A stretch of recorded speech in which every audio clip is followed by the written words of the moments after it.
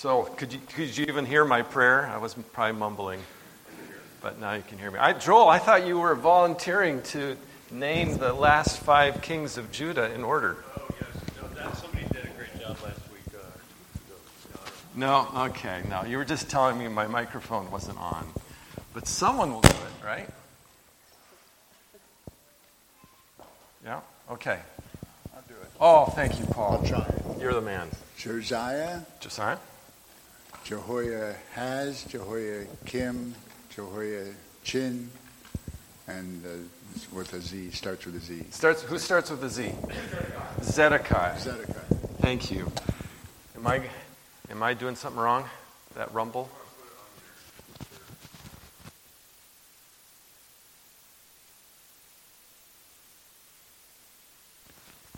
How's that? Okay. And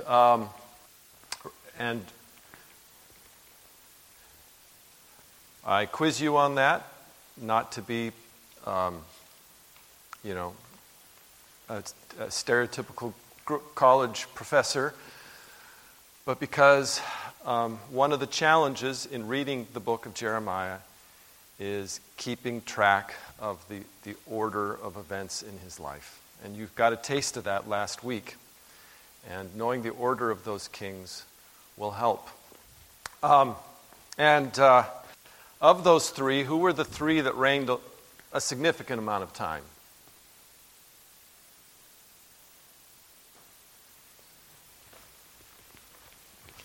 Bob. I'm going to say Josiah, Jehoiachin, and Zedekiah. Jehoiakim did. Jehoiakim reigned for 11 years.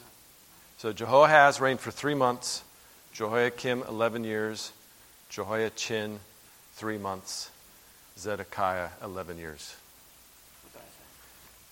I thought I heard Jehoiachin, but it rhymes or it sounds similar. It's got assonance. I don't know.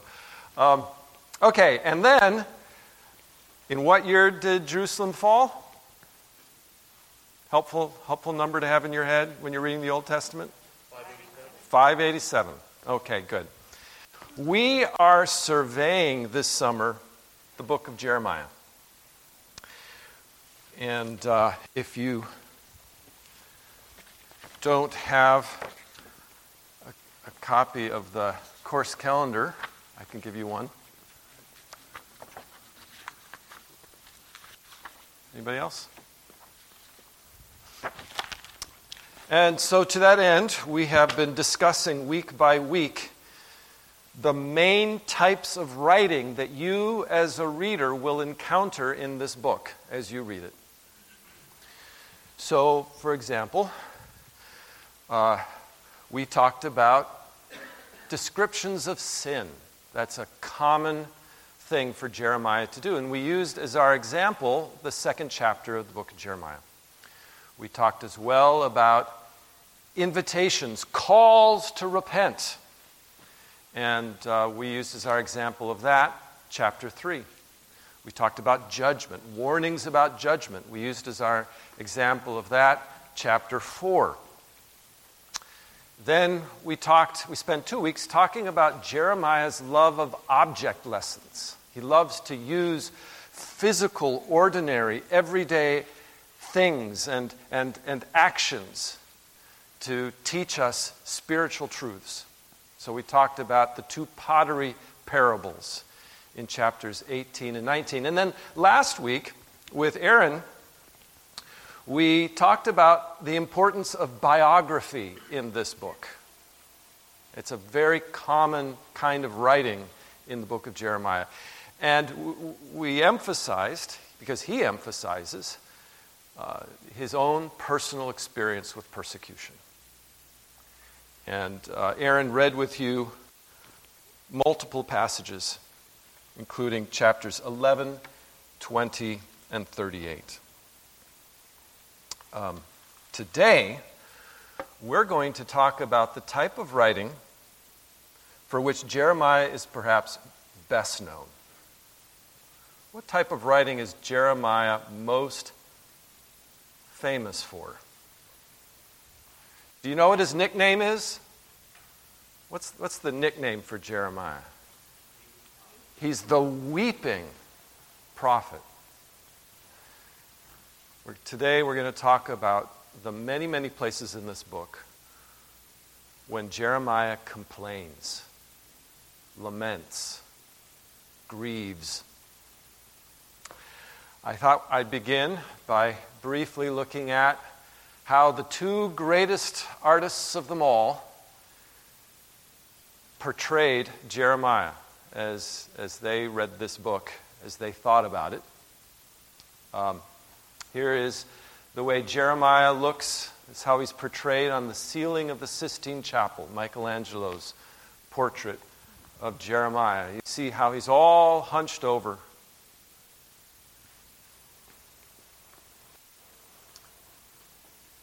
His face in the shadow,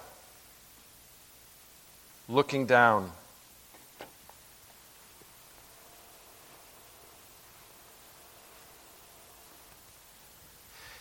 His eyes are all lid. You can't see the irises. You can't see the pupils. His mouth covered. Which reminds me of chapter 20, verse 9, a verse we're going to read today in 15, 20 minutes. A verse in which Jeremiah, it seems, is so frustrated. His preaching has led to so much suffering that he thought he would try keeping God's word all bottled up inside.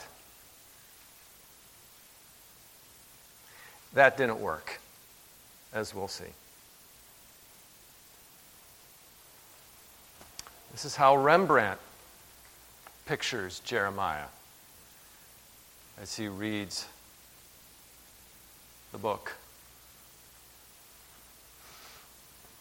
All alone in a cave, Jerusalem burning in the distance. Again, looking down. He's not if you were there, wouldn't you be looking at the city of David going up in smoke? No. Jeremiah is looking with the eyes of his mind at something internal, something spiritual. All alone with nothing to support him. You can't really tell here, but the Word of God.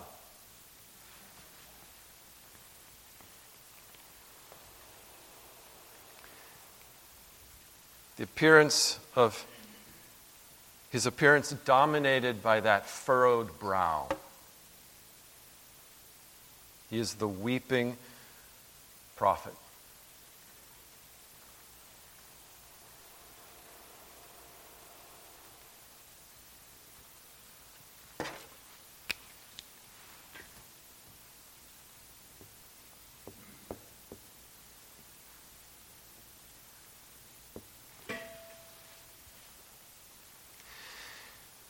Jeremiah is known as the weeping prophet because he identified so strongly with the people of God that their sufferings became his sufferings.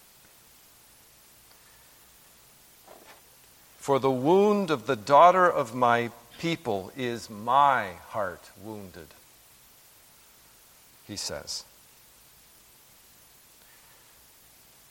The only time Jeremiah is mentioned in the books of Kings and Chronicles is when Josiah dies. 2 Chronicles chapter 35 says, Jeremiah also uttered a lament for Josiah. And according to tradition, what is the other book Jeremiah wrote? Lamentations. Strictly speaking, the book of Lamentations is anonymous. It doesn't name the author, but traditionally it has always been identified as Jeremiah. Please turn to chapter 8, We're going to look at several passages this morning. We're going to focus on chapter 12, but be ready to look at other places as well. Let's start in chapter 8.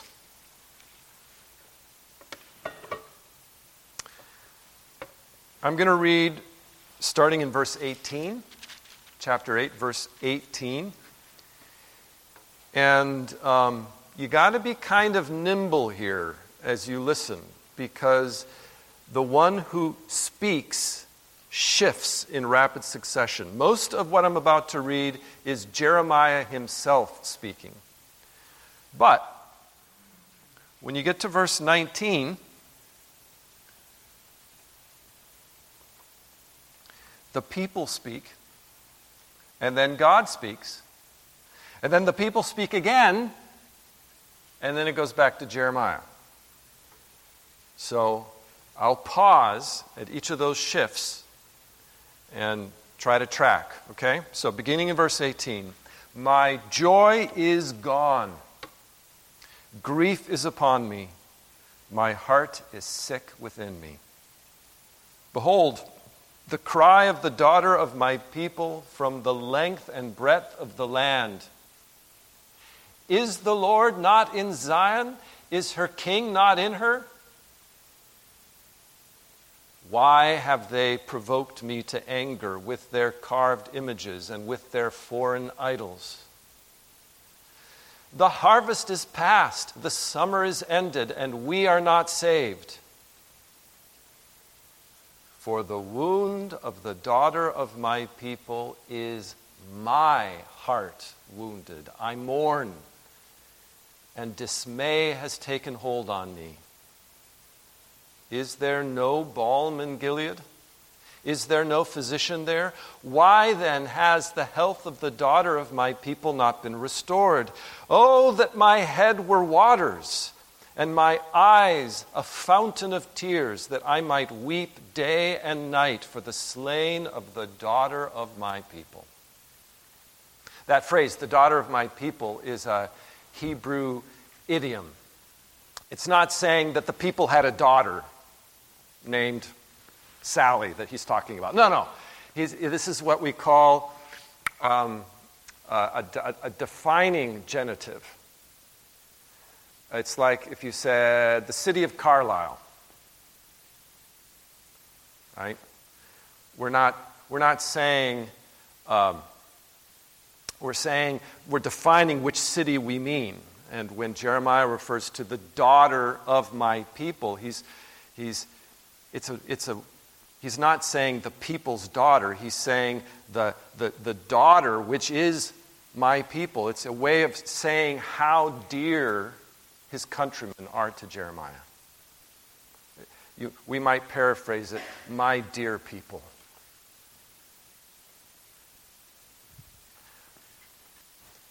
What would it be like to have to preach judgment for 40 years to people you love?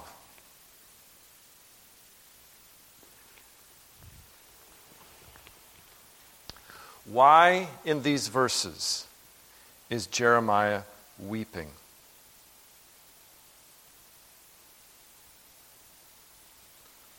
Over what is he sad? For the wound of the daughter of my people is my heart wounded. Is there no balm in Gilead?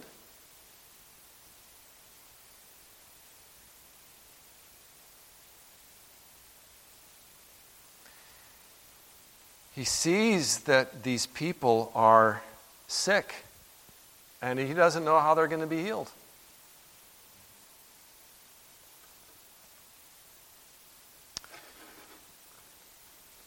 Let's turn to chapter 13.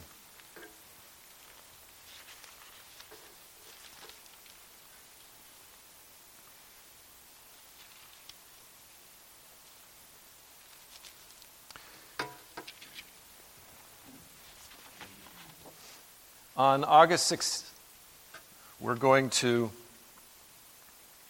read chapter 13 carefully together and talk about the exile.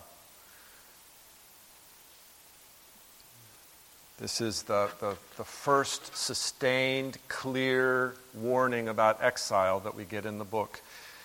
What I want to read with you is the bitter, bitter grief that Jeremiah feels as he teaches this. I want to read with you beginning in verse 15. Jeremiah 13, verse 15. Hear and give ear. Be not proud, for the Lord has spoken. Give glory to the Lord your God before he brings darkness, before your feet stumble on the twilight mountains. And while you look for light, he turns it into gloom and makes it deep darkness.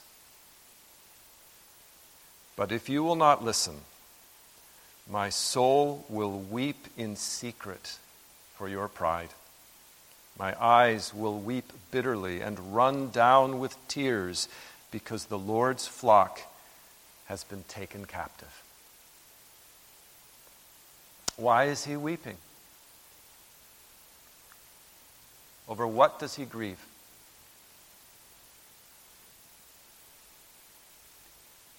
He weeps because he sees so vividly what's coming for these people he loves.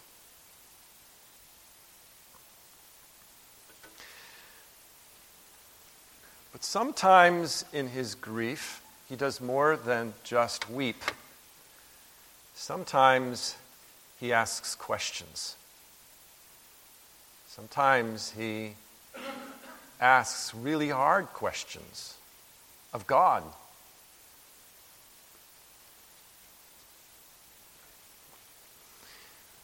In fact, in chapter 12, he says that he complains.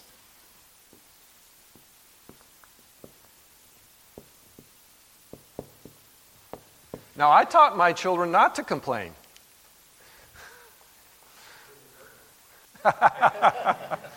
How is it that Jeremiah gets to complain and Edward and Ray don't?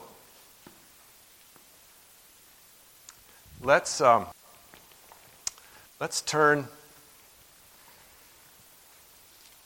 in your Bible, maybe just one page, to chapter 14.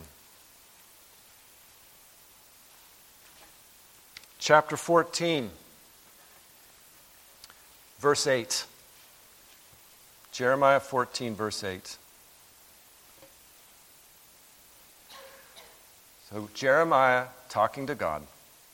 O you hope of Israel, its Savior in time of trouble, why should you be like a stranger in the land, like a traveler who turns aside to tarry for a night? Why should you be like a man confused, like a mighty warrior who cannot save? Yet you, O Lord, are in the midst of us, and we are called by your name. Do not leave us. Oh boy, are we allowed to talk to God like that? Why should you be like a stranger in the land? What did Isaiah say that child born of the virgin was going to be called? Emmanuel means what? God with us. That's the theme of Scripture. At the very climax of the book of Jeremiah, Jeremiah is going to repeat that promise. Why should God be like a stranger? Like a traveler who turns aside to tarry for a night. Like someone who uses your guest room and moves on. Where is God when we need him most?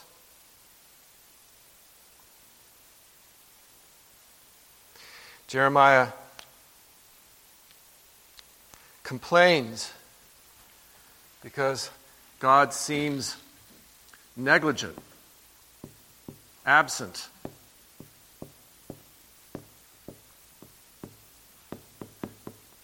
Now, emphasis on seems, because already by the end of verse 9, he's confessing what he cognitively in his head knows to be true, you, Lord, are in the midst of us. Do not leave us. It's like the father of the epileptic boy. I believe, help my unbelief.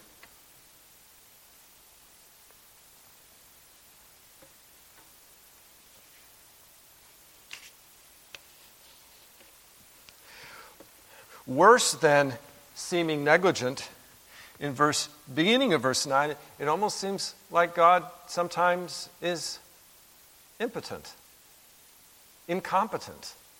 Look at this. Why should you be like a man confused, like a warrior who cannot save?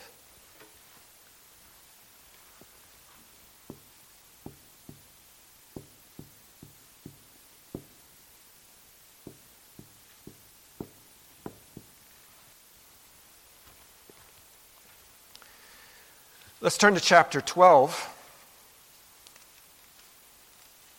where we're going to return to again and again this morning. Our main text is chapter 12. Now remember the context. You read chapter 11 last week with Aaron. Chapter 11 is a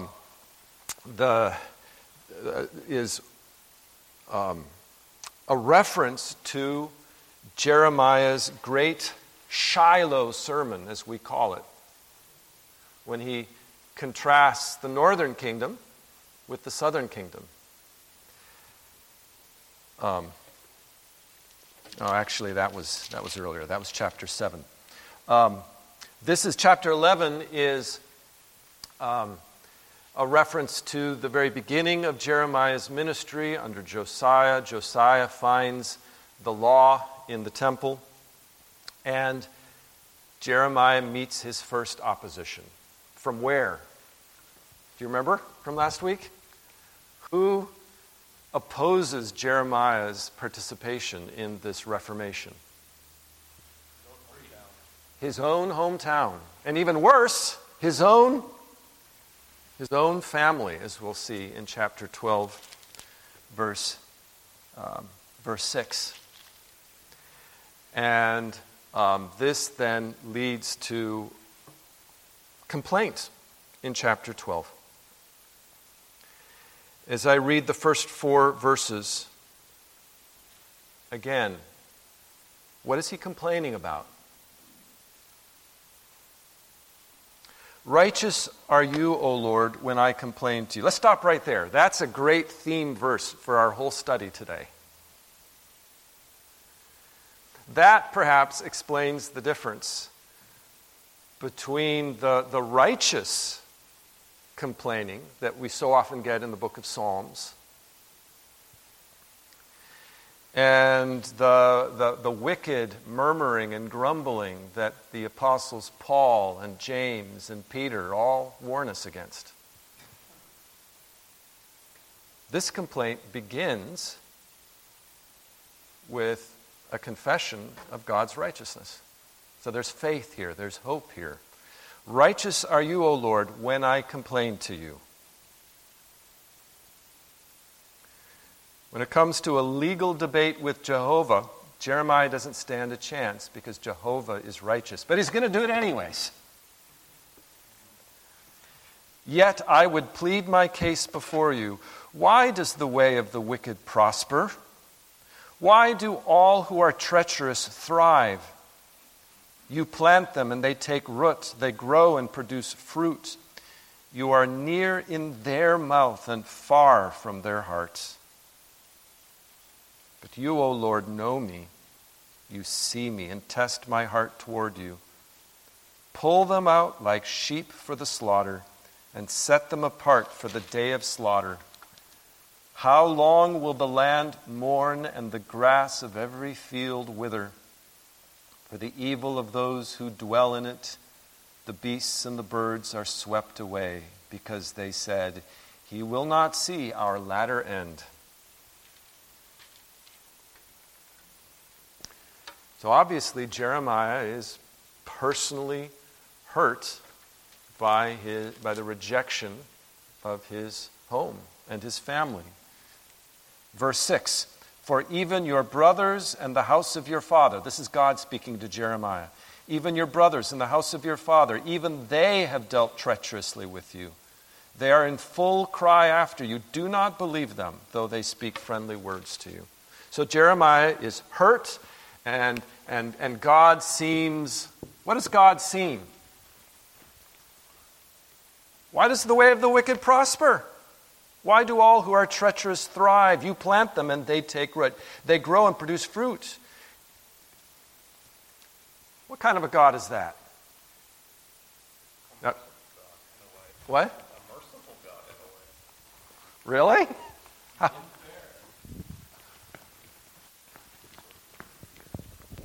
Kind of going what Jesus said about how he gives the rain to everyone, even though they're all sinners. So in a way, he's still merciful and he still provides for them. Wow. Yeah. You're a better man than me, Andrew. That is absolutely right. Who said... John and I, we have feet of clay. We read that and we think God seems unfair.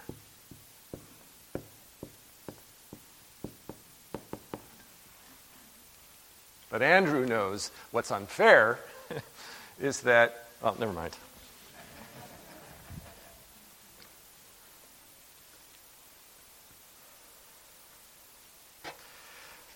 It's like the reverse of Psalm 1. Blessed is the man who rejects God. He thrives, right? How could that be?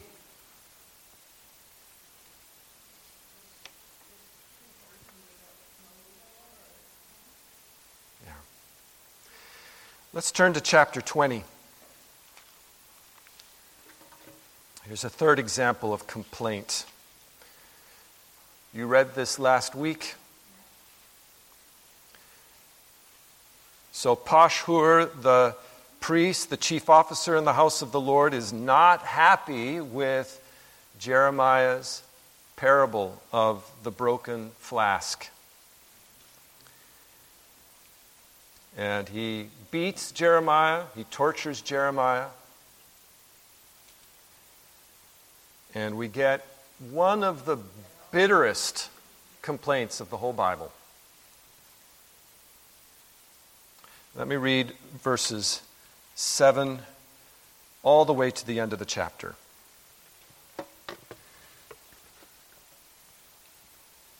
What went through Jeremiah's mind during his night in those excruciating stocks?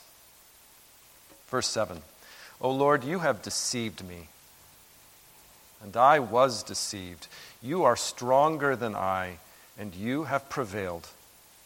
I have become a laughingstock all the day. Everyone mocks me. For whenever I speak, I cry out, I shout, violence and destruction. For the word of the Lord has become for me a reproach and derision all day long.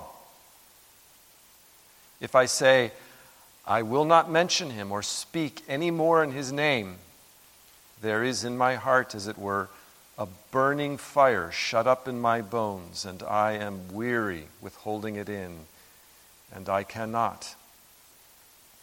For I hear many whispering, terror is on every side. Denounce him, let us denounce him, say all my close friends, watching for my fall.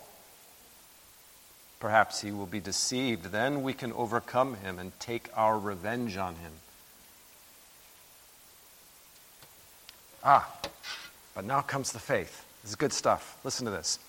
But the Lord is with me as a dread warrior. Therefore my persecutors will stumble. They will not overcome me. They will be greatly shamed, for they will not succeed.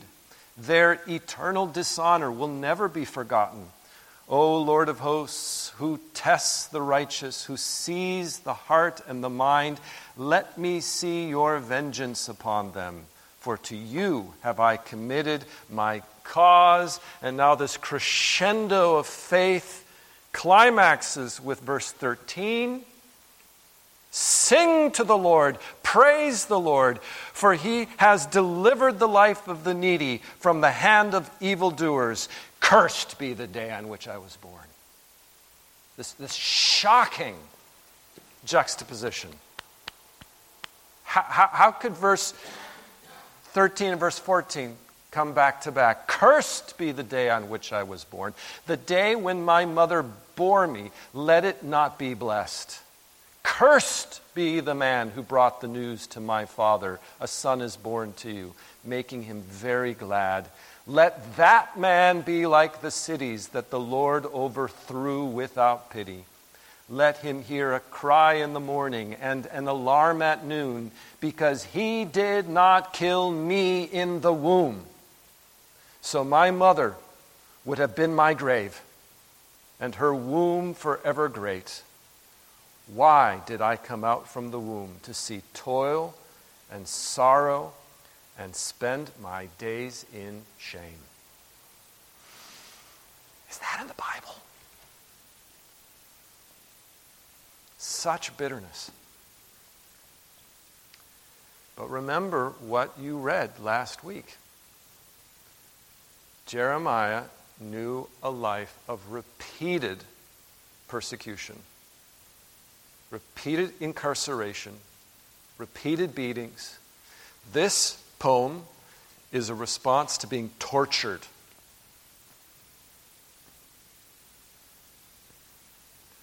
And that's not the worst of it. The worst of it is the wound of the daughter of his people, for whom there seems no physician. Is there no balm in Gilead?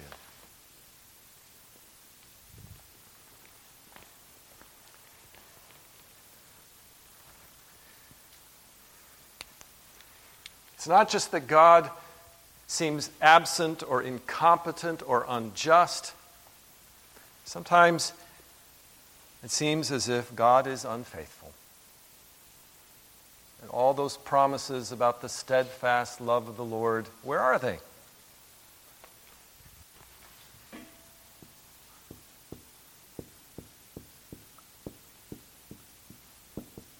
Okay, so I know this is a strange thing to be talking about in Sunday school, but you get a lot of this. Well, maybe not a lot. You get a fair amount of this in the book of Jeremiah, and I want us to talk about it so you know what to do with it.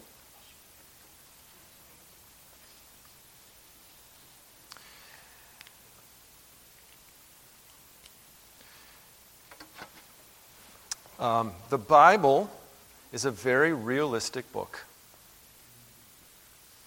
And Jesus never said that following him would be easy. Right?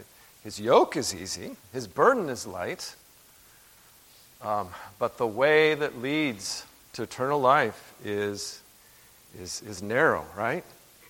And few take it. And it is actually a support to our faith when we get these realistic depictions of the sufferings of these great men and women of faith and how they persevered, how God gave them the strength to persevere. Like at the end of Isaiah 40, on wings of eagles, in the midst of all this sadness and grief. And God, we're told over and over again, wants us to come to him and talk to him about our troubles. That's a key part of prayer. He welcomes it. If nothing else, see from these passages that we've read in chapter 8, chapter 12, chapter 13, chapter 14, see an example for you and for me of going to prayer when we're sad and when we're confused.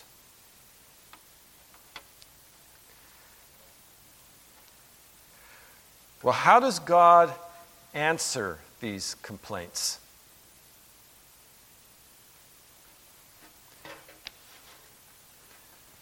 One way he answers them is only implicit here in chapter 20, but I think it's obvious. When you read this, cursed be the day on which I was born, the day when my mother bore me, let it not be blessed. What does that remind you of? What are you thinking of, reader, O reader of the book of Jeremiah? Cursed be the man who brought the news to my father. Let that man be like the cities that the Lord overthrew without pity, because he did not kill me in the womb. When you think about Jeremiah in the womb, O reader of this book, what do you think of?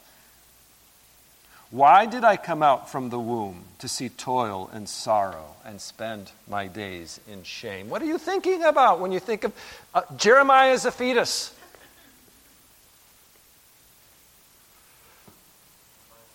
Jeremiah chapter 1. Jeremiah chapter 1. You see, Jeremiah had promises to get him through, to remember when he was sad and when he was confused. Jeremiah chapter 1, verse 5. Before I formed you in the womb, I knew you. Before you were born, I consecrated you. I appointed you a prophet to the nations. Why was Jeremiah even born if he was going to suffer and if he was going to see so much suffering? Well, God told him in verse 5.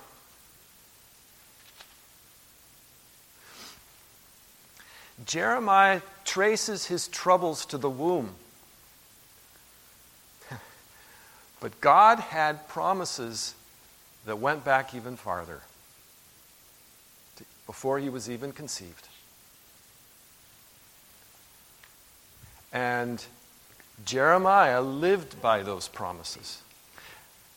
And we can too. Maybe not this promise. God never said he was going to appoint you to be a prophet to the nations, well, except for the doctrine of the prophethood of all believers. But anyways, you know what I'm saying. This was a promise specifically to Jeremiah. But are there promises God made to you? Oh, well, there are hundreds of them, right? Throughout the Bible. And they predate your conception. God made those promises to you long before your troubles began. And you'll keep every one of them. Ephesians 1, He chose us in Him before the foundation of the world. Ephesians chapter 2, for we are His workmanship, created in Christ Jesus for good works, which God prepared beforehand that we should walk in them.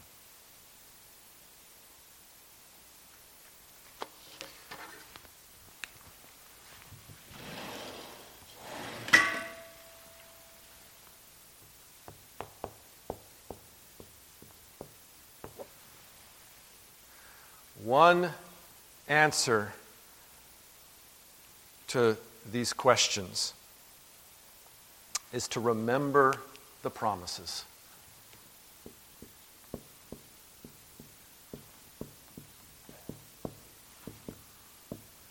And that's clearly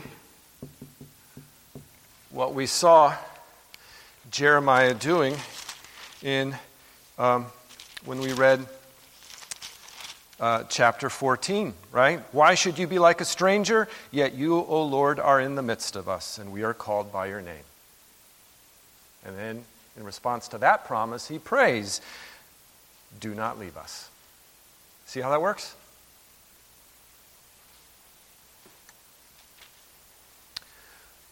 When Job complained,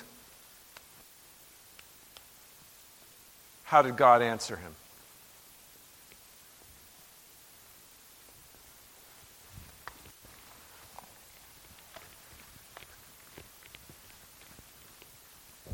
I think he said something about where were you when I made the foundations of the... With questions of his own. Right? He confronts Job with his own godness. There's probably some better word for godness. It's divinity. And God does the same with Jeremiah. Look in chapter 12. We read verses 1 through 4. We read verse 6, but look what comes in between. Look at verse 5. Jeremiah 12, verse 5. If you have raced with men on foot and they have wearied you, how will you compete with horses? And if in a safe land you are so trusting, what will you do in the thicket of the Jordan? Now that's poetry, but basically God is saying, you're complaining about that? You ain't seen nothing yet. Oh, thank you, God. That's really comforting and very reassuring. But it actually is, because God gave him a promise back in chapter 1. He said, behold, I make you this day a fortified city. They will fight against you, but they shall not prevail against you. Every time Jeremiah suffered, he was being prepared by God for what was going to come next.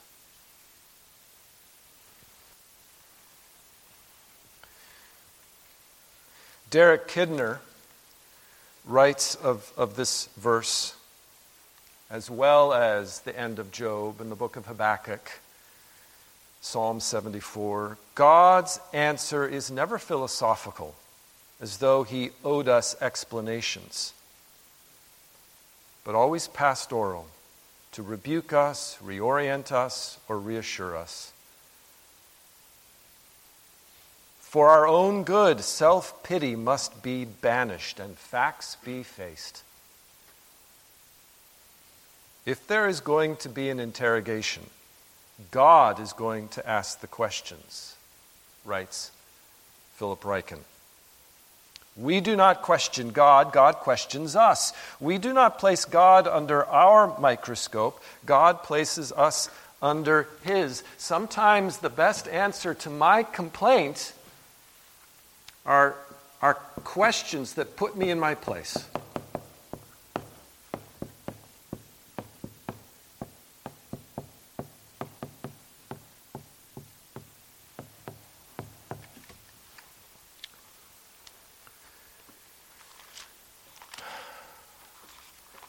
Bob was remembering from memory Job 38.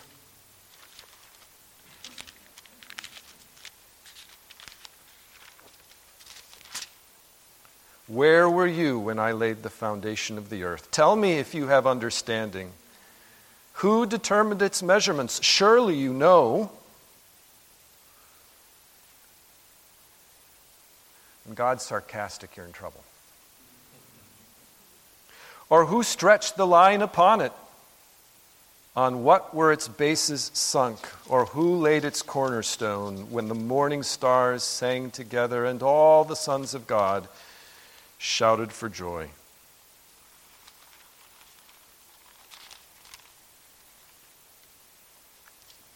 And it worked.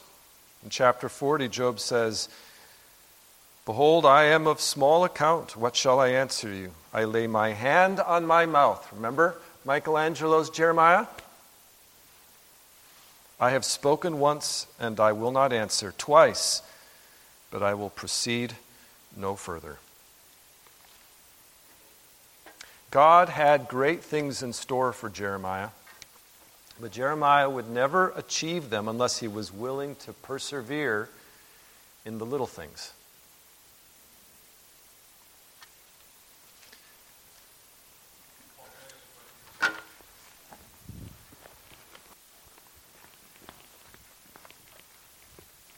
Thanks. So I guess my question, in light of the seemings at the bottom and what you're saying now is, are you saying that if we just keep an eye on the promises of God and know our finiteness, then that should put an end to complaining? He should have never, and we should never even articulate the complaints and pleadings in the first place. Remember your place, Job. If I just kind of grasp that, it seems that what you're saying is that our pleadings and complainings should never get off the ground. Is that where you're going? Well, I see no place where God rebukes him for the complaint. I would say God welcomes faithful expressions of confusion and fear and doubt. But then he gives us these promises so that that's not the final word. The day is coming, if not before, certainly when we're glorified in heaven or when Jesus returns, when all doubting will be past. But I don't see God rebuking Jeremiah for asking these questions. He's just pressing him to move beyond them. That's my reading. But what do you think? Well, there does seem to be a tension when you say, hey, when God is sarcastic to you, you did something that probably you shouldn't have. You've gone a little too far there. So that's where I. Sure. Yeah, I was. Mark has something to say. So when I look at this, I think about, the pride that's involved. It's not about us. It's not about our family or people. It's about God. Mm-hmm. And when God answers Job, he's like, look, I know what I'm doing. And he's proving it. Amen. It may sound sarcastic, but it's just saying, I know what's needed to glorify me. Mm-hmm. It doesn't mean he's not relational. It doesn't mean he's not compassionate. He deals with us one-on-one to try to help us to understand and to fit into that sonship. But when it all comes down to, the foundation of it, it's about him. And us complaining doesn't mean a whole lot when it's not about us. And yet God has such a love for us. But he wants to teach us like a father. He'll put up with that. Well said. And let me show you an example of God, like a father, condescending to Jeremiah and helping him to understand. Look at, back in chapter 12, we read verses 1 through 4, then we read verse 6, then we went to back to verse 5, but now let's read verse 7. This is fascinating to me. Chapter 12, verse 7. This is God speaking. I have forsaken my house. I have abandoned my heritage. Try to hear the tone in this, okay? I have given the beloved of my soul into the hands of her enemies. My heritage has become to me like a lion in the forest. She has lifted up her voice against me. Therefore, I hate her. That is suffering even worse than Jeremiah's. I mean, anthropomorphized, God describing his loss in very human terms. He's saying, look, yes, Jeremiah, you have suffered. Yes, Jeremiah, these people that you're preaching to will suffer because of their sins. But I, too, suffer. These are my beloved people who have rejected me. Your tragedy is a miniature of mine. And that's a New Testament teaching too, isn't it?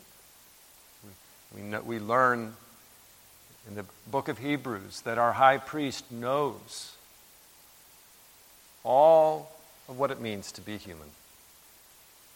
Paul in chapter 8 of Romans says, he who gave his son, what will he not give us? All things, right?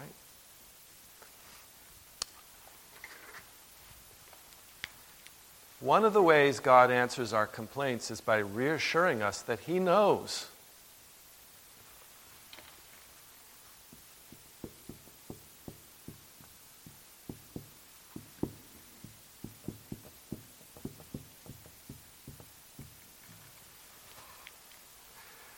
But of course, it's all part of his sovereign plan, and it ends with joy. If anyone has a right to complain, it's God. But of course, God is all good and all powerful, and through his sacrifice, he wins salvation for all his people.